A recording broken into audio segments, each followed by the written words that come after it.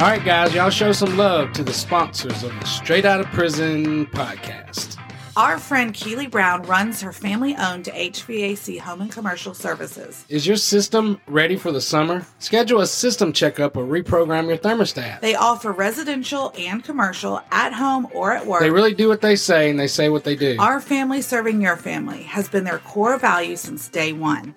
Their founder and owner, Mr. Robert Holland, made sure the foundation of home and commercial services was and is integrity. Now, remember, Haley, we catered an event last December where he was a part of the group that we were feeding. But it was interesting to learn that when he was a young man, when he first started in the HVAC business, Mr. Holland actually got in trouble for not adding new parts that the people didn't need. And they were like, "Why didn't you sell the parts?" And he was like, "Because I could fix them." And they were like, "No, you're doing it wrong. Like, you just got to put new parts." And he was like, "But they didn't need new parts." And it bugged him so much that he went out and started his own business. And that's the foundation of home and commercial services. And we can attest to that personally. I mean, they've done so much stuff for us. It's crazy. I love that story. And I think it speaks to obviously his integrity and what he's built his business on that integrity. Right now, the most economical service they offer is their annual residential service agreement. For $150, you'll get 2 annual checkups, and that's for one system. If it's an additional system, it's 25% off. Anyways, the annual contract includes priority service, normal rates for after-hour service, 10% discount on any repairs, and a 5% discount on any new installations. It's a good deal, especially with the heat of the summer coming. Home and Commercial Services works on all name brands of heating and air conditioning units, gas furnaces, heat pumps, walk-in coolers, and smart thermostats. No job is too big or too small. Call or text Keely at 205-798-0635. Or you can email at office@hollandhcs.com. You can look up Holland Home and Commercial Services on Instagram for daily tips and more. Or you can check out their website, hollandhcs.com.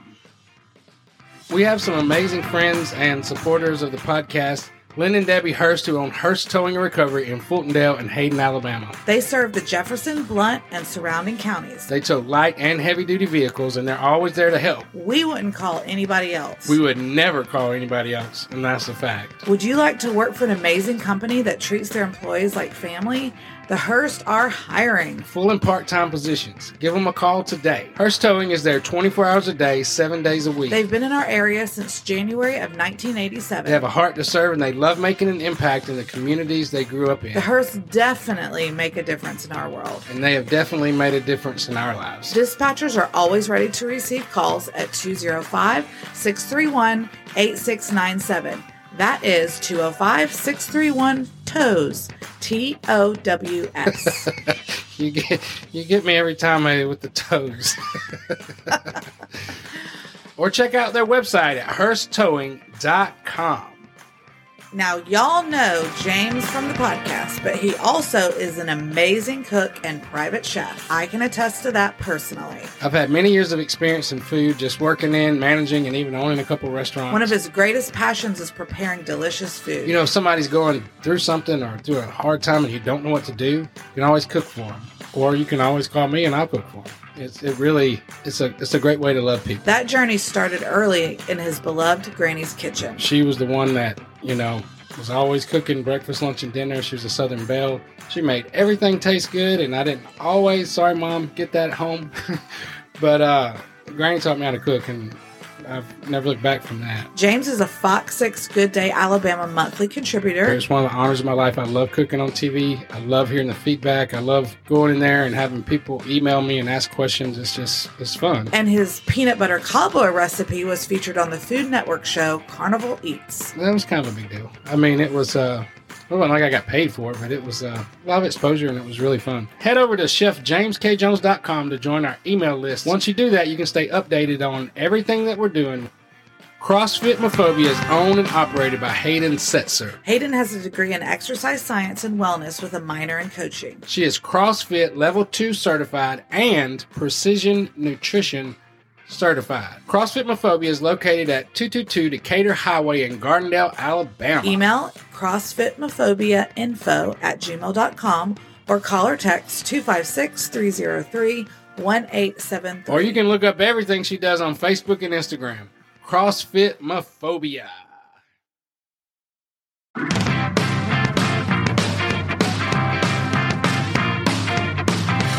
guys, Team Jones here. With ads. But if you don't like ads, download the Patreon app and look up Team Jones Media. You'll find many levels of subscriptions, but all levels have one feature. You get early access to all of our podcast platforms, and they're completely free from ads. The Straight Outta Prison podcast, The For Real, and There in the Gap. but there's way more to it than that. There's a neat specialized feed for all subscribers. Peeks behind the scenes, exclusive bonus content, downloads, and You'll more. get unpublished episodes. Unedited episodes, blooper reels, watch out, video updates, and more. Or head over to teamjones.co/podcast and click on the Become a Patron button. Please support our sponsors. They are helping us provide this platform for free. If you're interested in advertising with us, head over to teamjones.co and click the Join Forces button. We will get in touch and consider whether or not it's a good fit. Schedule us for your podcast or to be considered as a guest on one of our platforms. Contact us by heading over to teamjones.co.com and clicking the Join Forces button. And again, thank you guys for being a part of our story.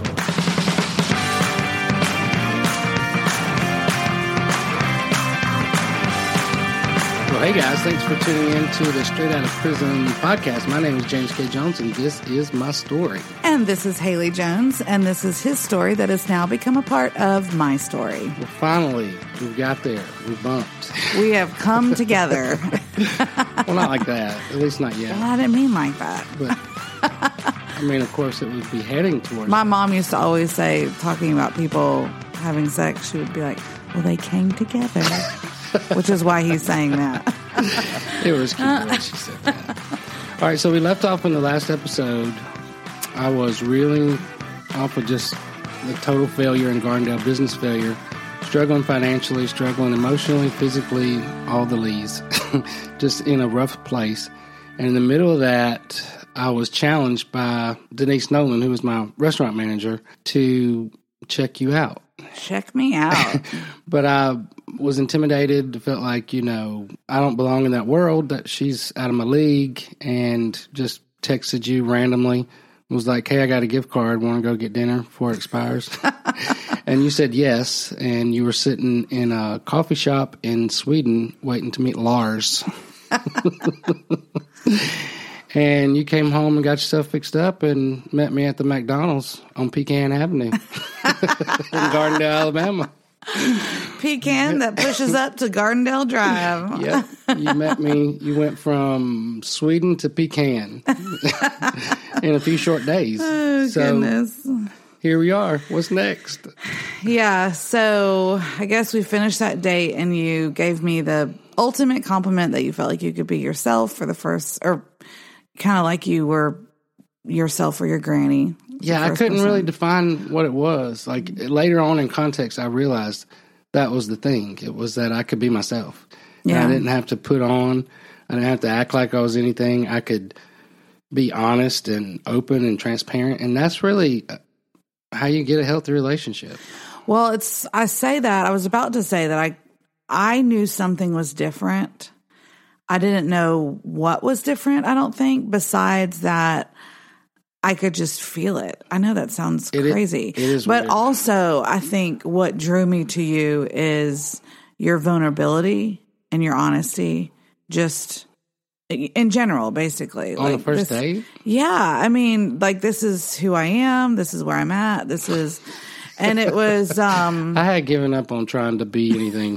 It's like, I'm just going to have to be myself. I can't do it. but that was refreshing. So, what's funny now that all these thoughts are running through my head, but my dad used to say the one thing or the main thing or whatever that draws you to a person that you love most about him in the beginning is the thing that might drive you, or will probably most definitely drive you crazy later, which, as I'm saying, like your authenticity, your realness of like who you are. I mean, I do love that about you, but sometimes I'm like, maybe we need to tuck that back in just for this particular situation.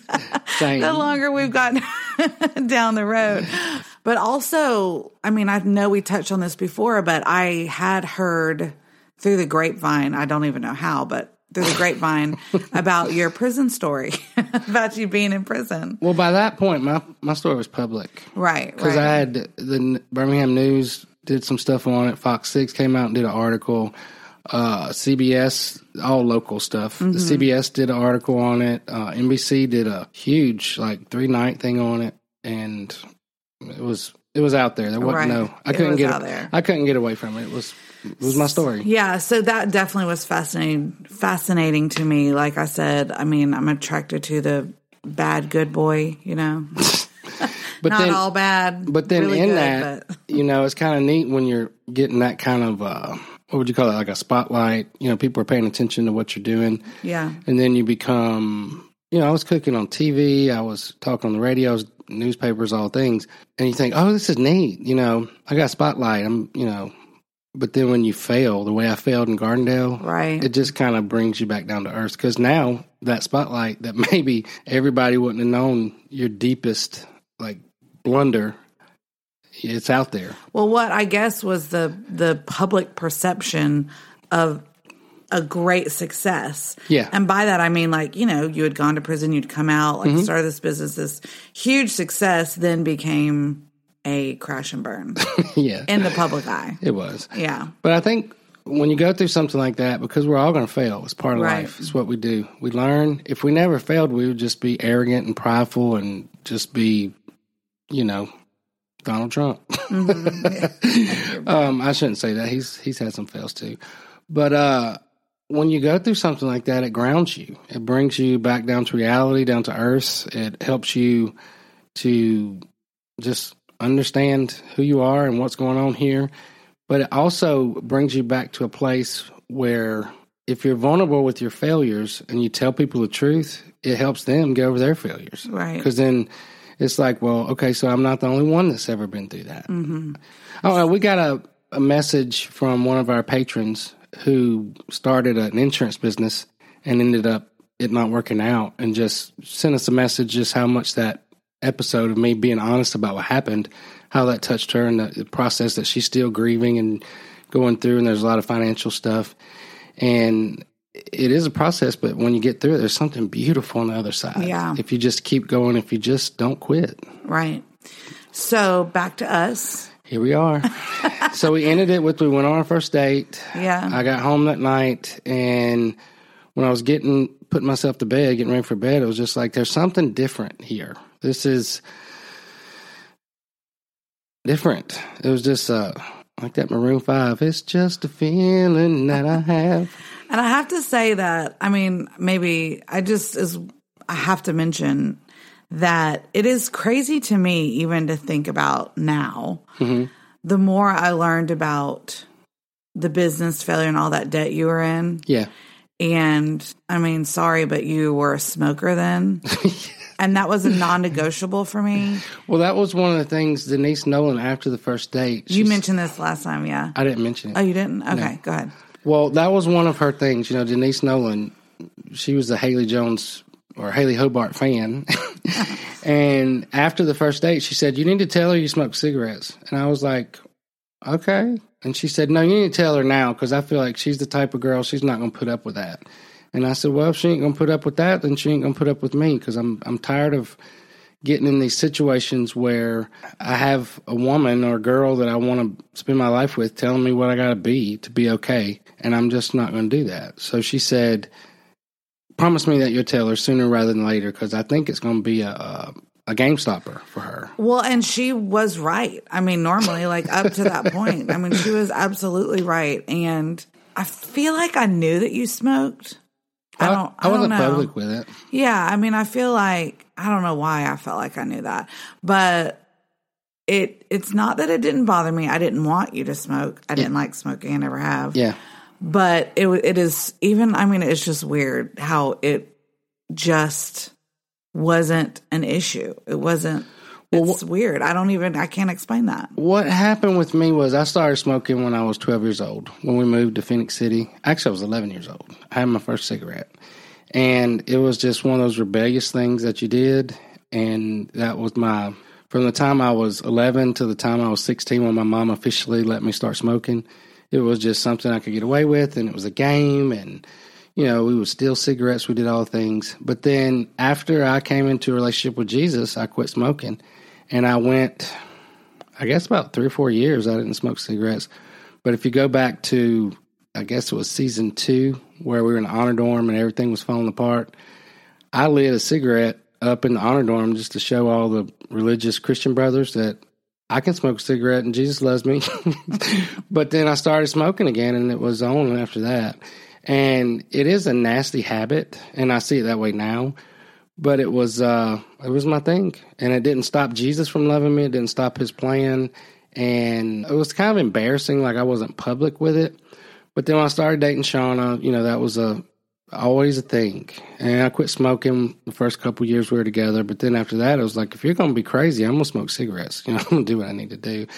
And by the time I got to you, it was like, this is just what I do. Right. But so after our first date, you were going out of town. Where were you going? Yes, I was going to Texas Thanksgiving with my family. So I wouldn't see you again for like 2 weeks, I believe. Something like that, yeah. It was you're going out of town to go to Texas, and then you're doing something else. Well, it was the first Thanksgiving without my dad, and my cousins who have a ranch in Texas invited us to come stay out there, and I think my mom and I were doing something else after that. But yeah, I don't remember how long it was. But anyway, I remember it was 2 weeks. Okay. Because we set a date for like 3 weeks later. It was going to be our second date. And we started emailing each other. You remember that? Yeah. So it was kind of weird. Like, I've never gotten to know somebody over email, but it helped me because I could communicate. I communicate better if I write something down. Mm-hmm. Like, even now, if we're in an argument, I can go send you a text. We're in the same house. Right. Yeah. And I can say, this is what I meant. This is what I'm trying to communicate. And it brought clarity. Mm-hmm. But there was also something with your phone where we couldn't talk on the phone, like you didn't have service. I don't remember. My memory is not good. I don't remember. But there was a reason. The only way we could communicate was through text or email. Yeah. So I sent the email because Denise was nagging me. She was like, I think there's something here, but you got to tell her you smoke cigarettes. Like, she's not gonna go for that. Right.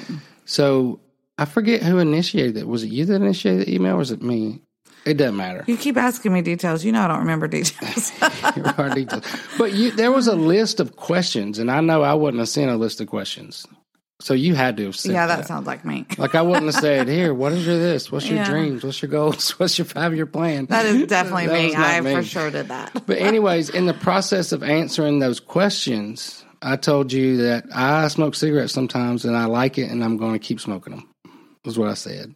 And I'm not going to pretend anymore. Well, what's so funny is that as we're talking about it, I distinctly remember thinking, and I think I said I can't explain, but I didn't tell you this, and I didn't even feel like I needed to stress about it. Yeah. But I just thought to myself, he'll stop. I don't know why. I just felt like I knew that. I didn't know how. Typical woman. Or when, but it's just like, I just knew that you were going to quit. Typical wife material. How is that typical wife material? Like, you just, they say the man is the head of the family, but the woman's the neck. No, but I didn't really even say anything to you about smoking at all to, like, try to influence you or get you to stop or anything. You said bummer. You said that's a bummer. Oh, that's a bummer. Like, you didn't really like it. You're like, oh, that's a bummer. Yeah. But, let's keep going. Yeah. Yeah. And so we spent the first 2 weeks after that first date communicating through texts and emails. Mm-hmm. And I think it was the second or third day after, I felt like I just need to get it all out. Like, I feel like there's something different about this girl. I mean, she's beautiful. I'm attracted to her, but I know she's out of my league. And if she really knew, like, where I come from, what I've been through, just who I am, I'm Alabama through and through. Convicted felon, cigarette smoker. Felon. Almost bankrupt, overweight, all the things. So I had been working on writing my story. And it was something like I didn't just sit down and say, I'm just going to do this all at once. But it'd been a couple years I've been working on a document just on my computer, just writing down just all the, basically Straight Outta Prison podcast, what we did season 1, or season 1, season 2. And I just had a thought, if I could just send her this, she would know everything. And then that could either be the end of it or we can move on. Mm-hmm. And I attached that document to an email and put in my email, put in your email address. And as soon as I hit send, like, I was just like, oh God, what did I do? Like, this was too much, too fast. Like, what did I do? And sent it. But then I was like, well, at least it's all out there. She can know everything about me, know who I am, and then we'll see what happens. So what happened when you read that email? We'll be right back.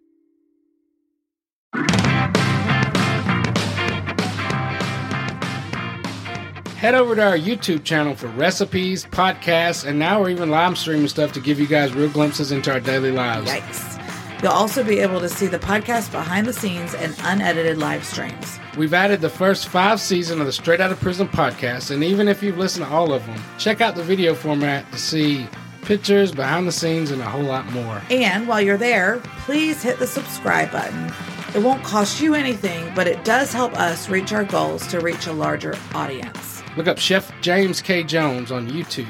Hit the subscribe button so you never miss a recipe or a podcast.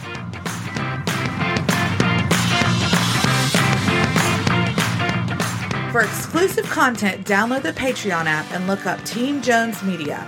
You'll find many levels of subscriptions, but all levels have one feature. You'll get early access to all of our podcast platforms, and they're completely free from ads.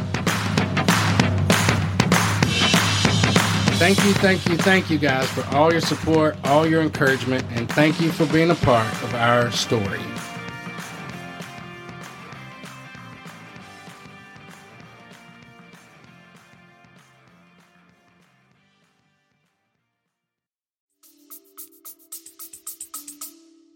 I was like, wow, that's a lot.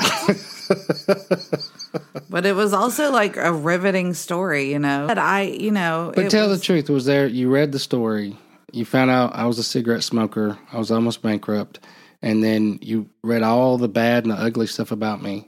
Well, I have to say that, like, you know, you going to prison and the drugs and all that stuff was probably less of a thing for me than the smoking thing. Really? Yeah, because it had been, you know, we're talking about, it had been several years ago, and there was evidence of, I guess, you know, how you'd come out and start it again. And, so I wasn't fresh out of prison. I had like 13 years under my belt. Right. I mean, even if it had just been 5 years ago, I would have been like, eek, maybe we should pump the brakes. Like, maybe we need a good 10 years. Like, give me a decade. We'll be good. But yeah, I just felt like there was enough time that had gone by and enough, you know, just evidence that you were different and changed and new. And I felt like your story and how I was seeing you then was evidence of that. Yeah. So, yeah, like I said, I mean, the current stuff was probably more, you know, would have been more of it. I would have taken issue with more. So there was no hesitation, none of that on your part? No. That's knowing you now. I know. Like, it's crazy that you would even give me an opportunity to date you. It's crazy. It's just crazy. It is a little crazy. I'm not gonna. But at the time there was just such peace, like, and there was such like. But it was weird because how I felt was different in terms of, and it's also different to me in a lot of stories that I hear of other people. Yeah, where you're just like crazy in love and like I've been looking so crazy right now. How there's just like, you know, passion boiling over. Yeah. Like, I'm going to die if I don't be with you. There was not any of that. I mean, not to say, I mean, it sounds bad when I say that, but it wasn't bad. No. It was exciting. And there was, like you coined, joyful anticipation, we talked about last time.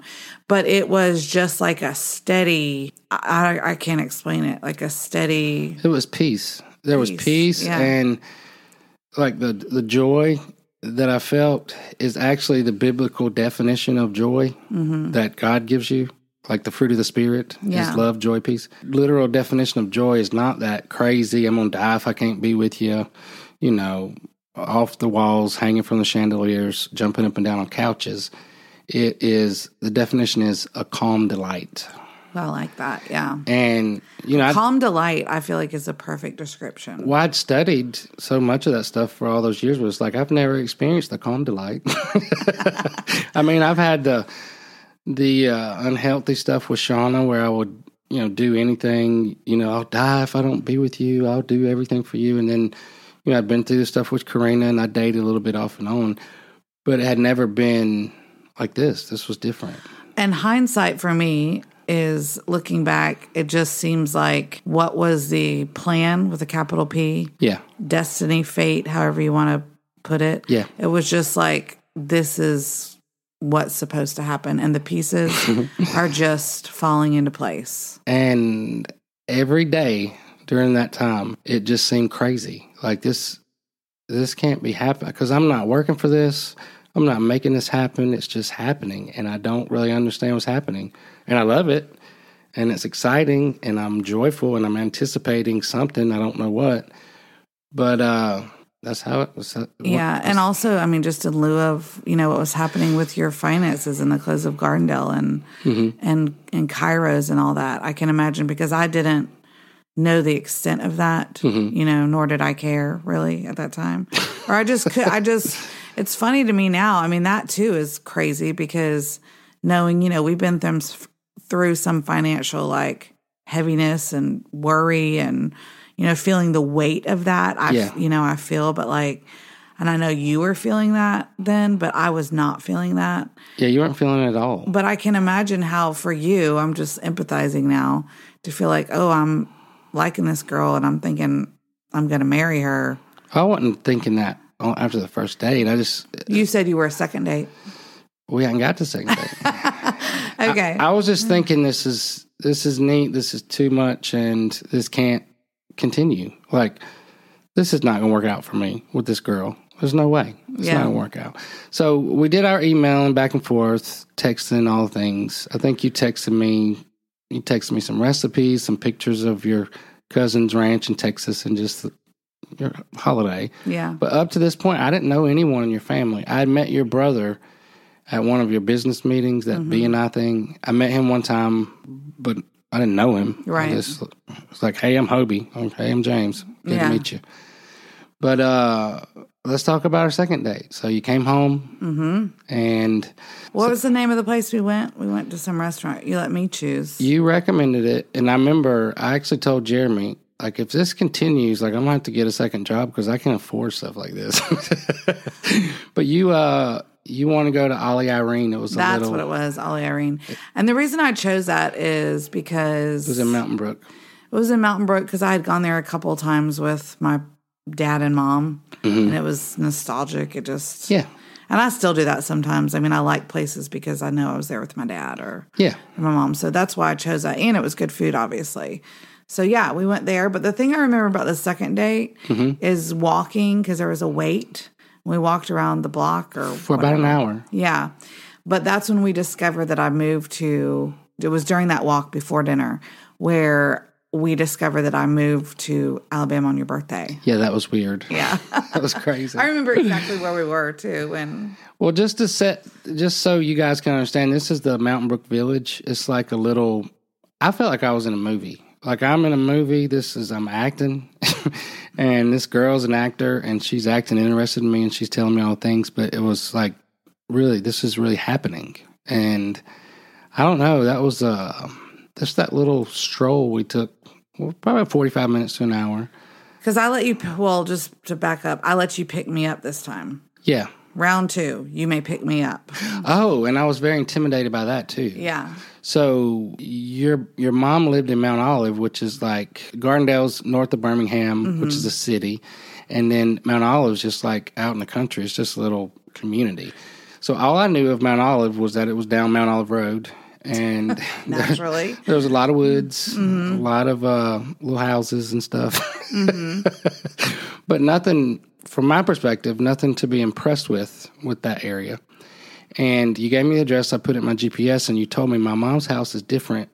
When you're riding down her road, there are houses that are up front. Her house is to the back, and if you miss the driveway, you'll miss it because you can't see the house from the road. So I pull into the neighborhood, and I was like, wow, these are nice. These are beautiful homes. I didn't even know all this was back here. Just beautiful houses, beautiful neighborhoods, beautiful yards, all the things. And then I did get confused when I got to your mom's driveway because you couldn't tell which driveway it was. Right. And when I finally got in the driveway and started going down, it was like all the other houses in the neighborhood paled in comparison to your mom's house.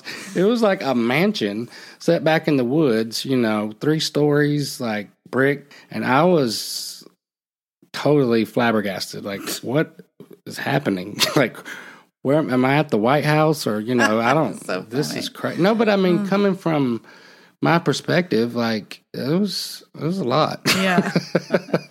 And then you had told me that you live in an apartment on the basement level, and you told me the way to get you was to go left or right. Anyway, you gave me the wrong directions. And so I was lost. There was doors everywhere, lights. And so I finally found my way around. And I don't think you didn't invite me in. You opened the door and came out. Mm-hmm. So, but I was very intimidated, just for the record, very intimidated by your mom's house. Because it was, it's a nice house, but... Yeah. I can see that. I mean, like when you're looking at this story from the lens of, your story and everything you had just been through, especially.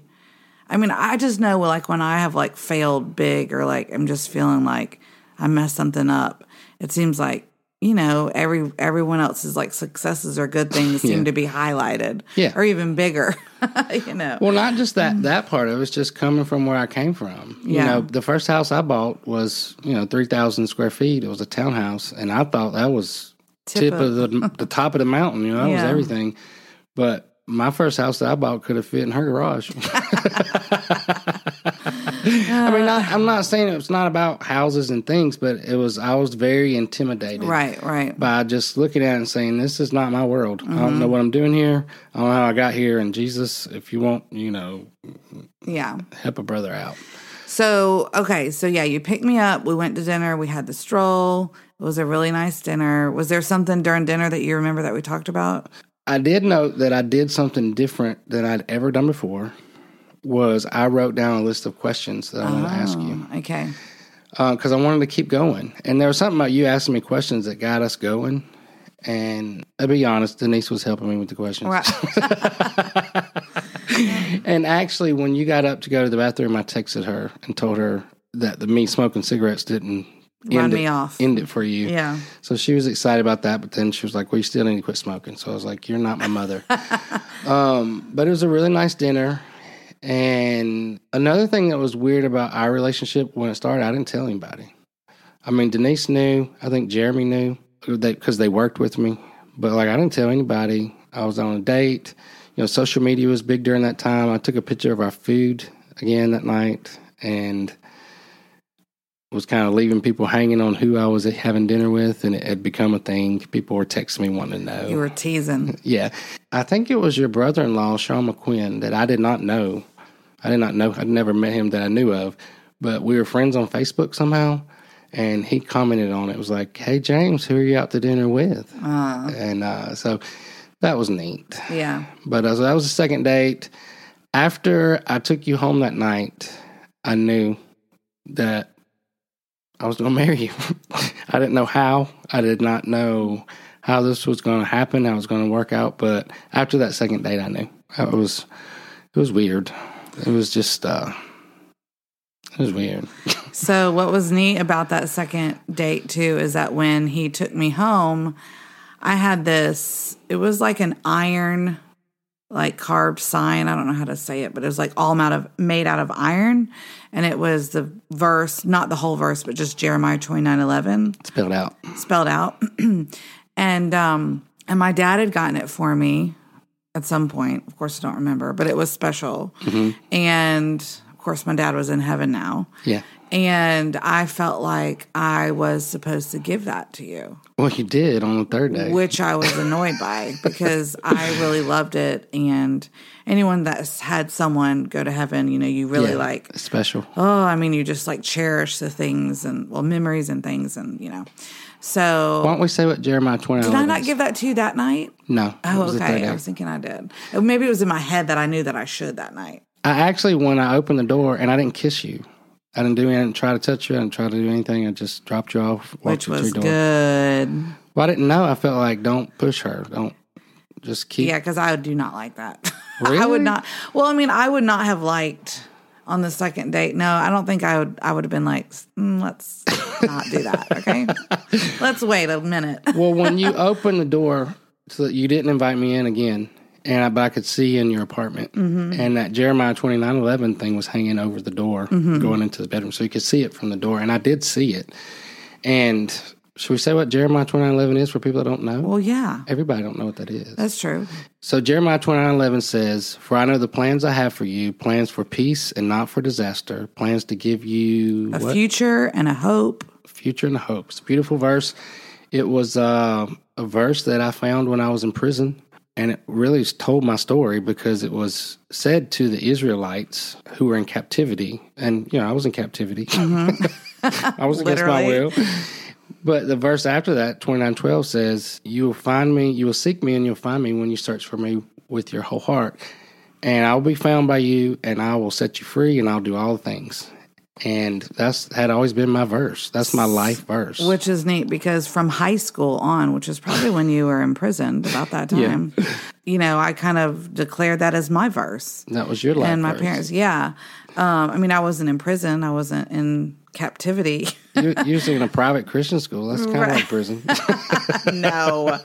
I'm kidding. So, but yeah, that just became like a kind of a mantra and a verse for me, which is why my dad bought it for me, a few years prior to that. So fast forward, second date. Well, hold on. I think why that's etched in my mind for that night, because I think that night I knew I was supposed to give that to you.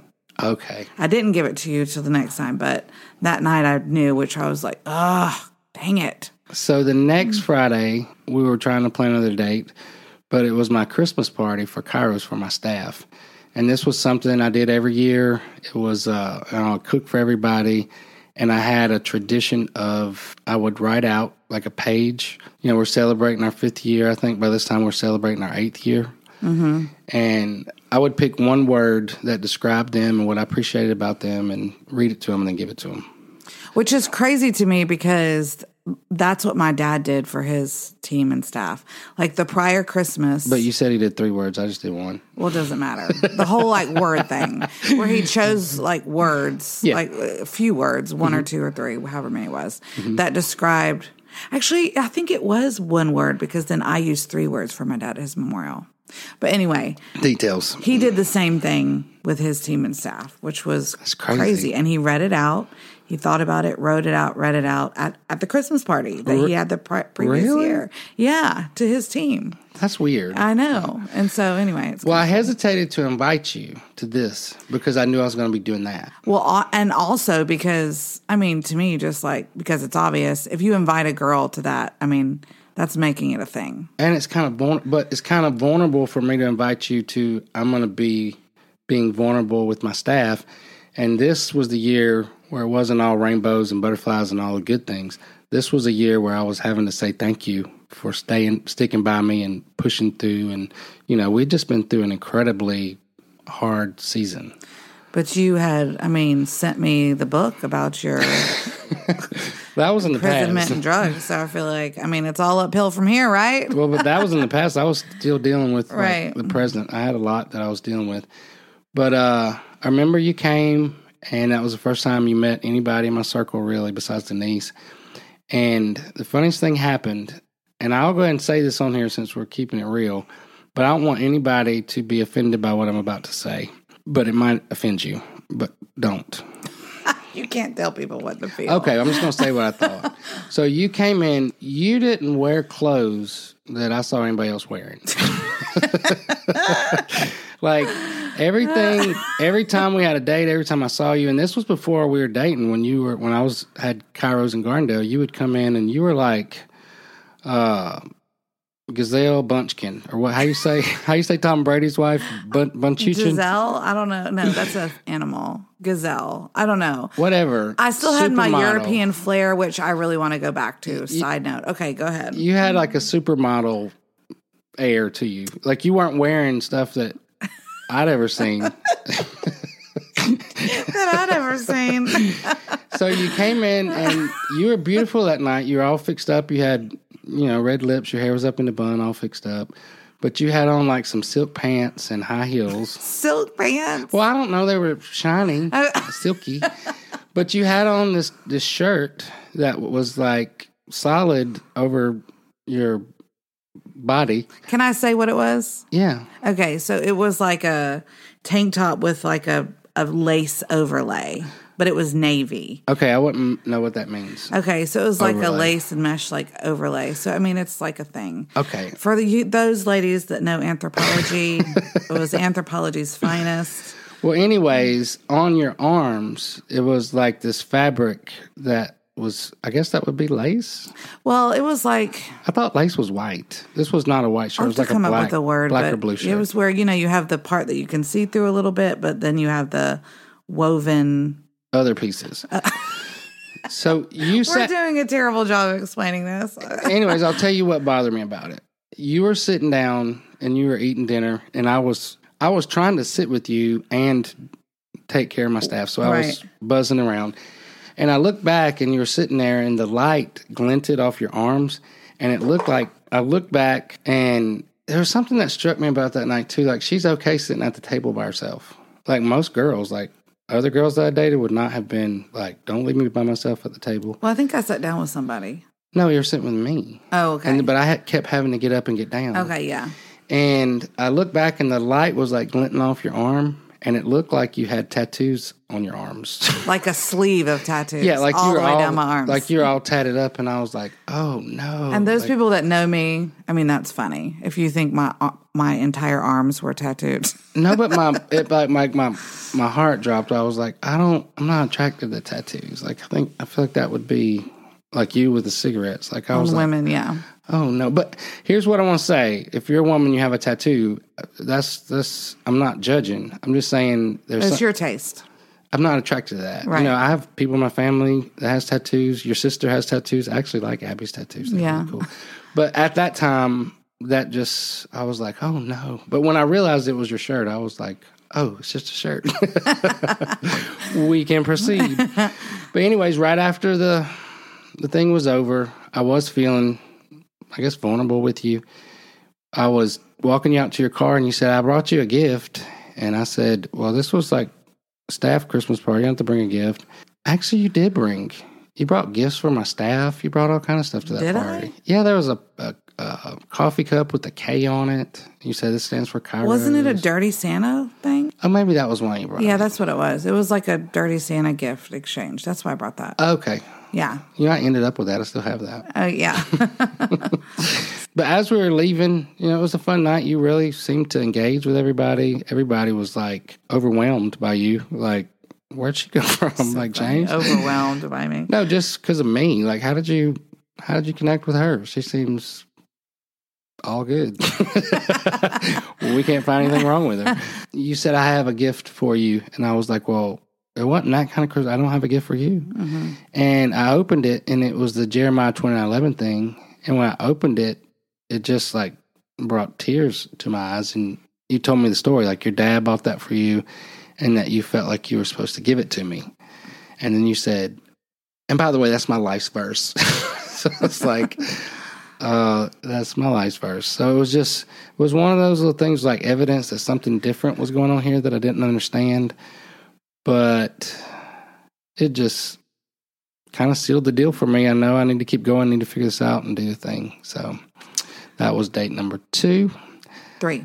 3. Yeah. All right, date number 4 was the next week. You had this tradition of going, what was the tradition with the movie? That movie.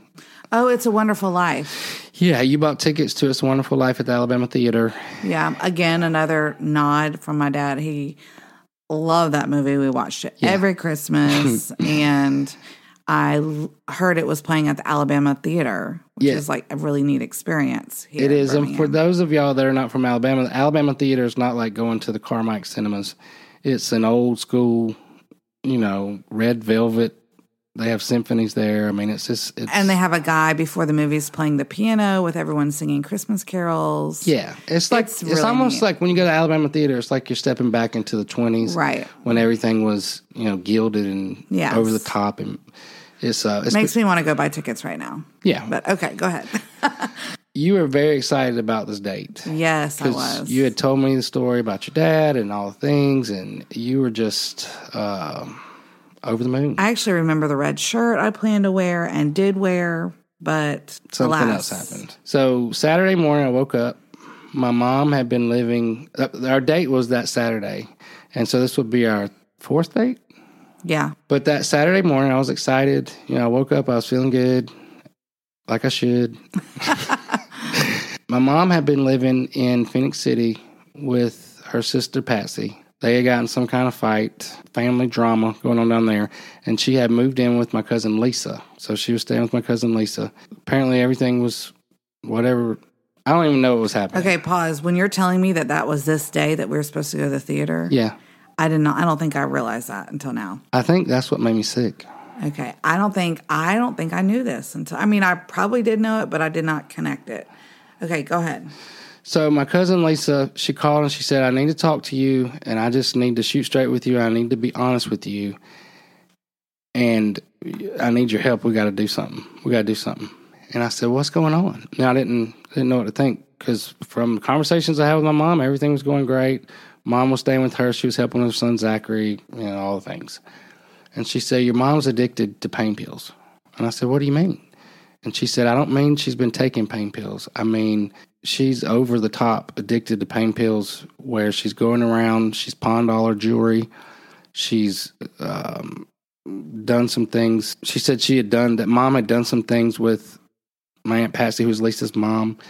One of them was that my Aunt Patsy, she had rotator cuff surgery, which is a very rough surgery, and you have to take pain pills to be able to heal through that process.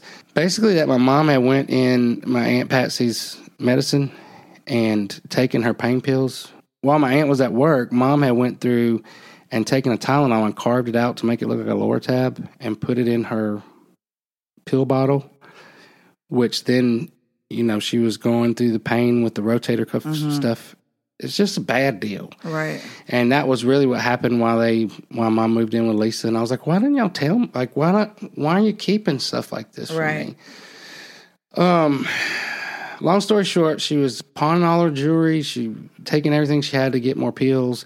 And my cousin Lisa's, she don't really pay attention. So for her to know what was going on, I don't mean she don't pay attention. Well, she's like me, I think. And she's busy. She had a full-time job. She worked 40, 50 hours a week. She's raising her kid. And Mom's living in the house with her. But she told me she's been going around to different urgent cares trying to get prescriptions. And she said she was concerned and had went through some of her stuff in my mom's bedroom, and that she had been getting pills sent from her from somewhere in Birmingham. Some lady was sending her pain pills. And that she felt like it was like a problem. Not just a problem, that we were on the other side of it. Like, she felt like Mom could die or something, something. And I don't know, there's something about that with everything else that I was dealing with at the time, with the chiros, with all the financial stuff, and then hitting this stride with you where it looks like something different's happened in my life. I'm filled with all this, what I call joyful anticipation. And here we are again. I got to deal with this. And I almost passed out when she told me, because it scared me. I can't explain the fear that I felt. Like, it was just like, but also just an anxiety and an anger. Like, I'm not doing this again. I can't do this again. I can't do this with Mama. I have to live my own life. I can't. And we talked for about an hour, and I told her about you. And I don't know. I just felt like, why can't I have my life? Why can't I live my life? Why does everything have to come against me all the time? Like, why, especially like with my mom and family stuff, like, why do I have to deal with this again? And I can't.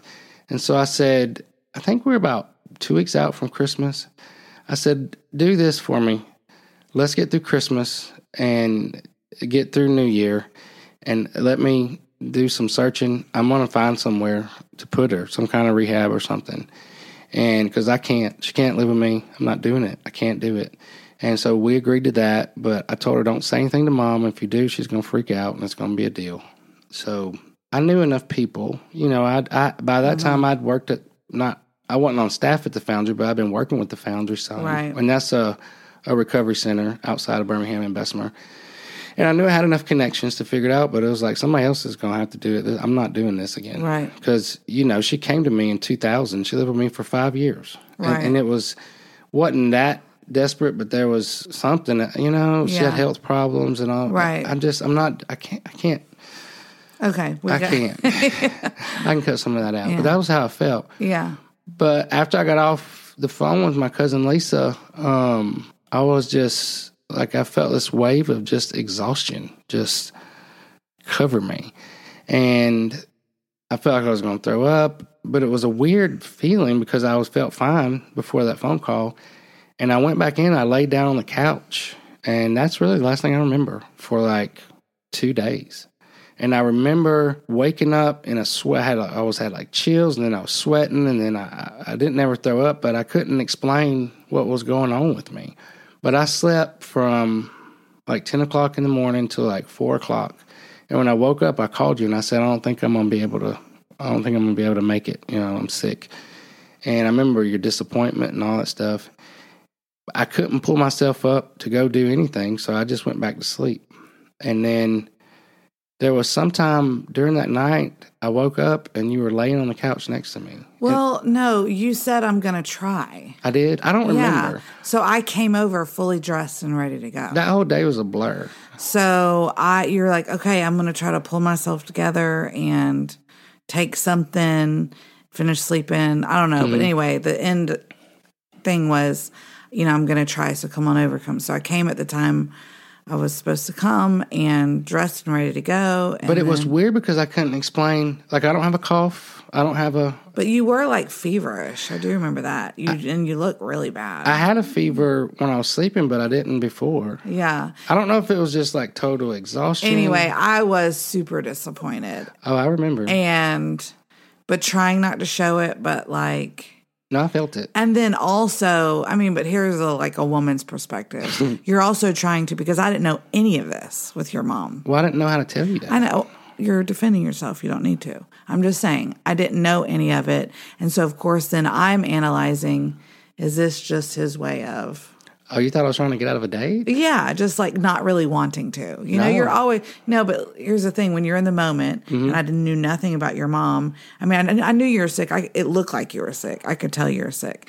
But also, it was just like, but maybe just like... I don't know. There's always... It was a different kind of sick because I couldn't say what was wrong with me. Yeah. Like, you can say, I got a head cold, I got a chest cold, my butt hurts, whatever, I'm throwing up, whatever. I didn't have any of that. It was just, I couldn't move.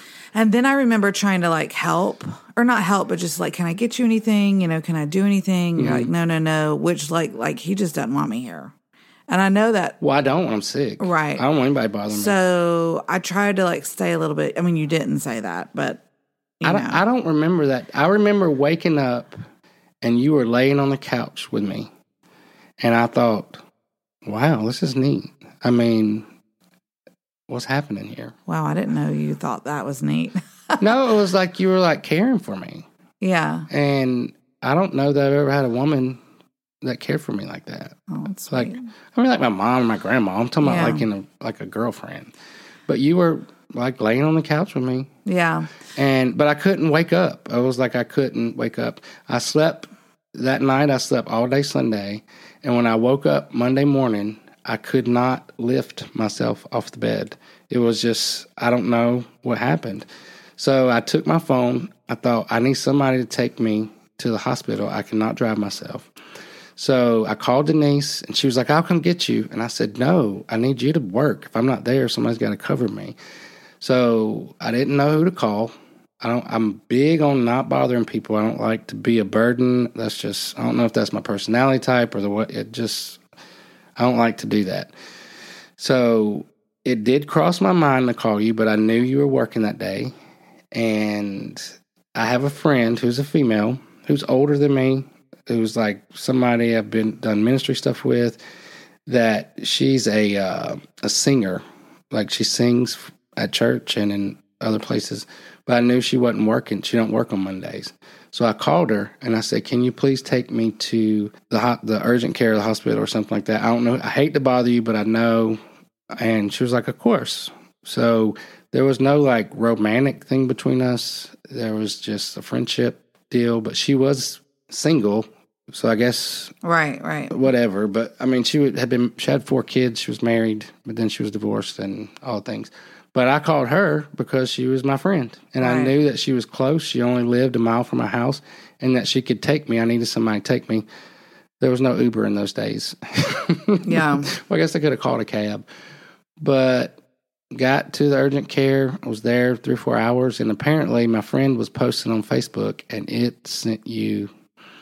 Well, you got, now that, honestly, I feel like I'm even understanding myself better now because going from that Saturday night or Friday night, whenever it was. Yeah, it was Saturday. Saturday, that, I was just like, I mean, I knew you're sick, but also just how girls, women, we just question everything, like, is that I didn't even want to, just want me to leave? I don't know. I didn't know that part. Like, yeah, so then you go from that to, oh, now this other woman friend is taking to, and she's posting exuberantly, like, here he is, we're praying.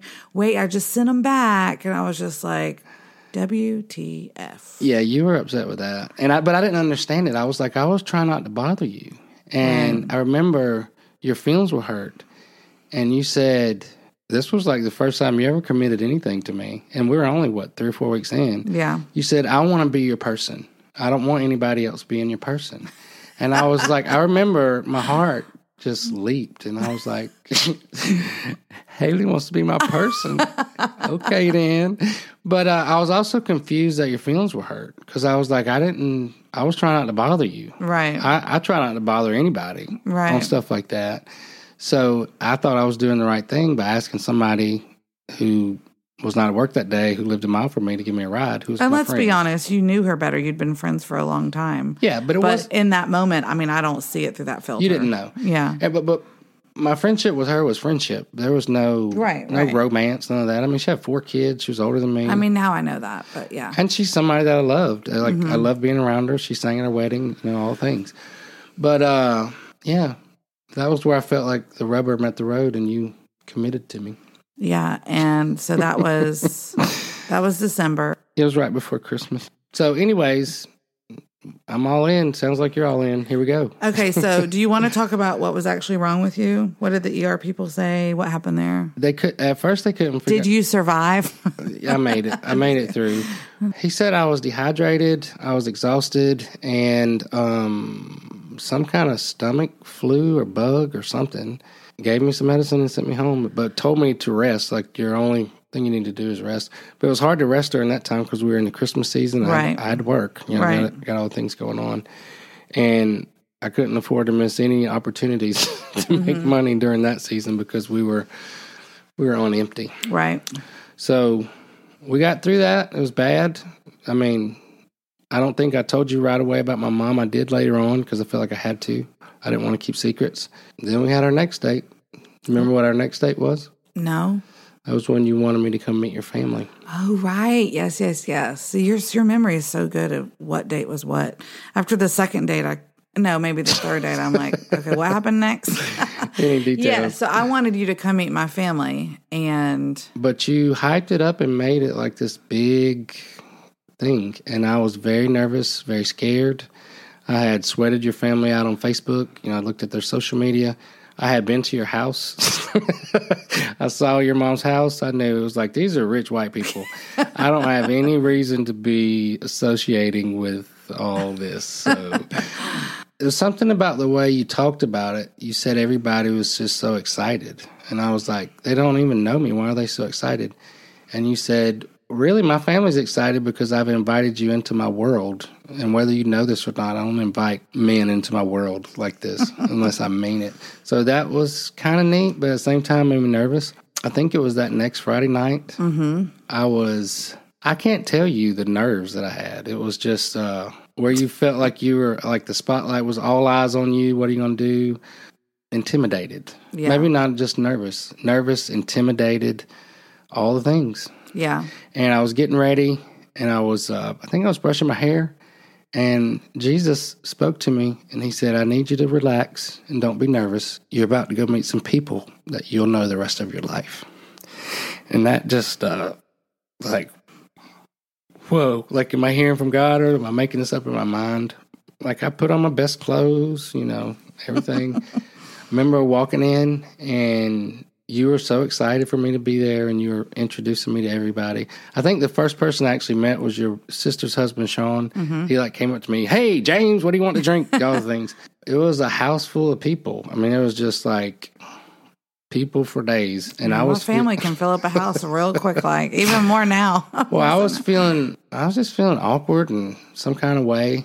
And I think Hobie was the most outgoing to me as far as like making me feel welcome. Okay. But Hobie's got that personality. Yeah, he's very good at that. But it was like, I felt like I'm standing here in the kitchen. I've been here for 5 minutes and everybody's just smiling, looking at me. So I'm like, okay, what do we do now? What was your first impression of that? It's so funny because you say that, and I really have to kind of put myself in your position. I understand how you felt that like pressure and like the spotlight and all that. Mm-hmm. And the nerves, like it's good for me to like hear that because for me, I like that. I like to be in that position. I don't. I'm like, yes, like put me in the game, coach. I'd rather stay. I feel like I present well. I mean, I thrive off that kind of thing. So I can appreciate hearing now like how you felt so nervous, but I wasn't nervous at all. I mean, maybe I was a little nervous, but not like you. I mean, I was more excited. And I was more excited for you to meet them. And, but I met everybody. I met your mom. Your mom had surgery on her shoulder, so she was a little subdued. Mm-hmm. But I could tell she was genuinely interested in asking me questions. I met your brother, Hobie, his wife, Val. At that time, they had 2 kids, Kelsey and Luke. Mm-hmm. I remember Luke was just a bundle of love. He jumped on me. And then I met your sister, Abby, your husband, Sean. And they had 4 kids at that time. But I remember Jones came up to me and was trying to show me his toys. And I was feeling like awkward. Like, who's this kid? Like, he's a cute kid. And I remember Val, like, leaned over me and she said, James, when a 2-year-old wants to show you his toys, just play with him. But it was like, I don't know if I'm supposed to be playing with these kids. They don't know me. I don't know them. And I think we started eating dinner. And I was sitting with Hobie, and he said, and this was in front of everybody, so when are you going to finish writing your book? I'm ready to see what happens next. And I was like, what are you talking about? And he was like, your story that you sent to Haley. So I was like, Haley, what did you do? Oh, yeah, she forwarded that to all of us. Like, so now everybody had read everything about me before I even met them. And I had actually meant to tell you that before you got there. But I kept forgetting. I was like, oh, yeah, I meant to mention that I had forwarded that to everybody. I was so in they shock. Could like, read about you. I was in shock. And I was like, no wonder they're all looking at me, wanting to know all the things. It was a lot. That was a lot to like try to process. I was just like, knowing you now, because I know you're like a slow processor, like trying to register the fact that like all of them knew your whole story. Everything about me. And this was not this was not a Max Lucado book. This was more like a Stephen King book. It was bad. It was bad to all the stuff, all the things. And I was like, I didn't tell you to do that. But there was something freeing about that because I realized, oh, they've read all this and they're happy for me to be here. So maybe this is a good thing. Yeah. And, moving forward, it stopped me from having to answer a bunch of questions. Mm-hmm. Like I didn't have to, they knew the worst about me when I was on the front end. So it actually ended up being an asset that you did that. So in hindsight, I'm glad you did it, but I was just shocked that you did that and embarrassed. Like now I don't know what to do. But you decided to give me a tour of the house. And I remember you took me into your mom's room. And all the girls were standing on the end of the bed and falling back, straight back. And I think it was Emmy. She said, my papa taught us how to do this. And she was telling me how much she missed her papa. So I guess your dad had only been gone for like 5 months at that time. And we were going up the steps. You were taking me upstairs. Like you were just giving me a tour of the whole house. You were taking me up. You wanted to show me your dad's office upstairs. And then Molly, who was like 5 years old, she was like, are you Aunt Haley's boyfriend? And I said, yeah, I am. And she said, are you going to marry her? And I said, I don't know. And I said, why do you think that we should get married? And she said, because you're the same size. She was so cute. And she had her little freckles, and she was just the cutest little, just I can't even say how cute she was. She was so cute. I mean, they're all cute, but she was engaging me and asking questions. So when are y'all going to get married? I don't even know if you remember this, but I remember. We had that conversation, and then we went in your dad's office, and it was like a museum. Yeah. Because he had all his collections of things in there. As we're in there, you're showing me all the little things. Molly found like a, what's the thing that you talk into that amplifies, like a bullhorn? Yeah. But it was like a kid-size one? Yeah, megaphone. She led a chant parade, yeah. of her brothers and sisters and cousins and all the people. All the kids came parading into the room, and she's in the front with the little bullhorn saying, "Marry her, marry her." And then they all start saying, marry her. Yeah, marry her. And you turned blood red, and you were trying to tell them to stop, and then they got louder, and then they all started jumping up and down on the bed. There was a bed in there. They started jumping up and down the bed with the chant, "Marry her." And you were very uncomfortable. I was very uncomfortable. But I thought it was cute. So, here we go. But this is, I feel like. So you took their advice. I told you I knew after the second day. I just didn't know how it was going to work out. I know how. So here we are. What were your thoughts on that? Like when they were marry her and all that? I mean, I was really embarrassed. I was very embarrassed. Even though, I mean, I felt, like we've said, we both felt that it was, that was going to happen. Somewhere strange and strangely enough, we knew that was where it was going. Well, I told that story to my friend Tanya the next day, and she said, "JJ, kids say things that we all see and feel, so just pay attention." Yeah. So, that's true. I mean, that was neat. That's true. But so we're there. I mean, but you're also, I know that you had, which now I know, I actually didn't know before, the whole stuff with your mom. That was... It was a heavy weight. Looming. It was a heavy weight. And that you had said you were going to deal with after Christmas. Yeah, I just needed to get through the holiday. Well, I had so much going on.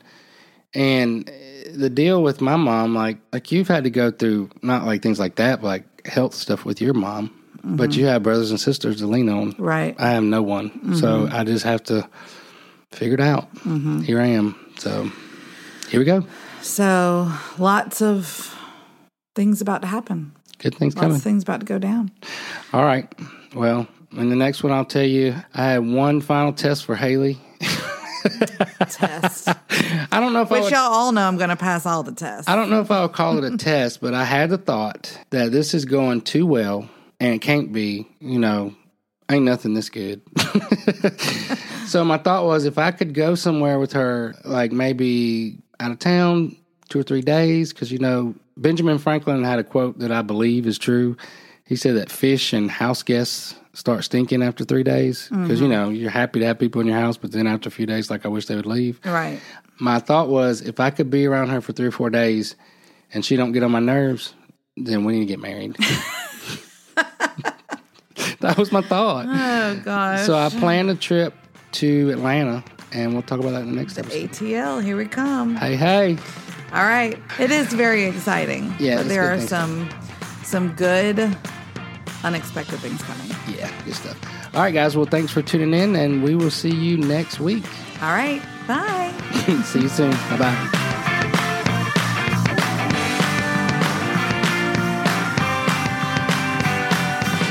Hey guys, we hope you enjoyed the podcast. Written and produced by the Team Jones Company. Yours truly, James and Haley Jones. If you like what you've heard, you can subscribe to all of our podcasts on Apple, Google, Amazon Music, Spotify, iHeart, or really just about anywhere you enjoy listening to podcasts. Most of you know about the Straight Outta Prison podcast, and we want you to know we've added 2 new platforms. The For Real Reel, where we talk about real life, things you would never see on a highlight reel. Things that might make you blush and might make you question some things that you never thought about. Unpack the week's hot button issues, current events. Along with the weekly Jamesism and Haleyism. Now you have to tune in to find out what that means.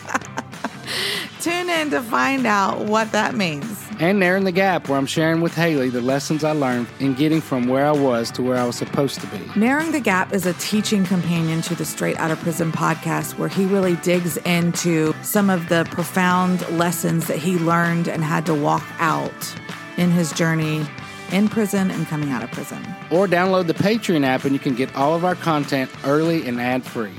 Straight Out of Prison podcast, the For Real, and There in the Gap. Listen on Apple, Google, Amazon Music, Spotify, iHeartRadio, and more. Other ways you can support us is to like and share the episodes of the podcast, leave us a rating and a review, and support our sponsors. They help us provide this platform for free. Thank you guys for listening to the podcast. And again, thank you guys for being a part of our story.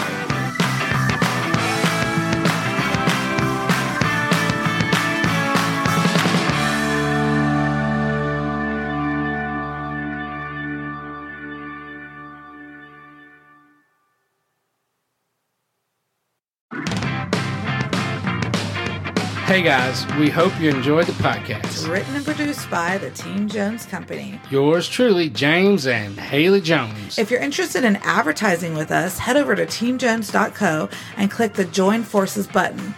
We've redesigned our media kit with some exciting new details. If you'd like more information about being a sponsor, email me, Haley at teamjones.co. It's not .com. The best way to support us is by telling your friends and family about the podcast. Other ways to support us is by liking and sharing the podcast and giving us a review. Well, as long as you think we did good.